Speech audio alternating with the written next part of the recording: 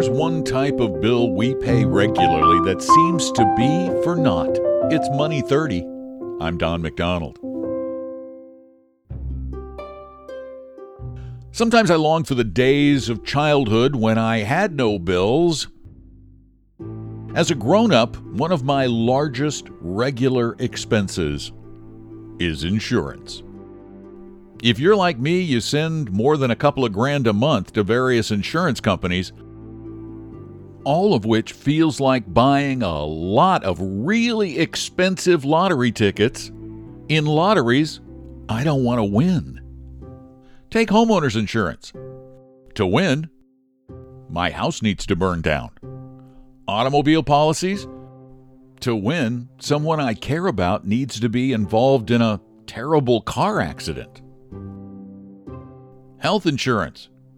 A win there is a debilitating disease. Then there's life, or as I prefer to call it, death insurance, where dying is winning. I'd rather not.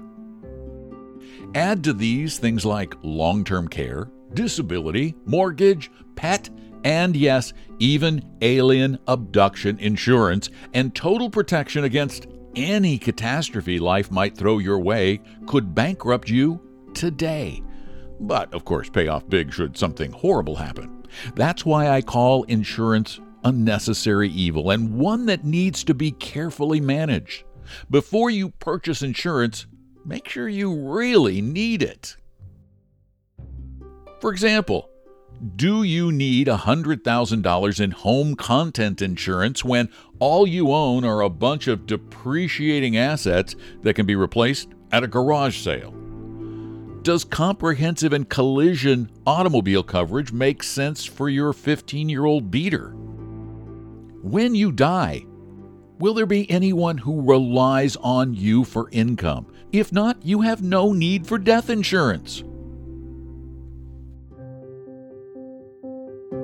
For more information on money and real investing, visit money30.com. I'm Don McDonald.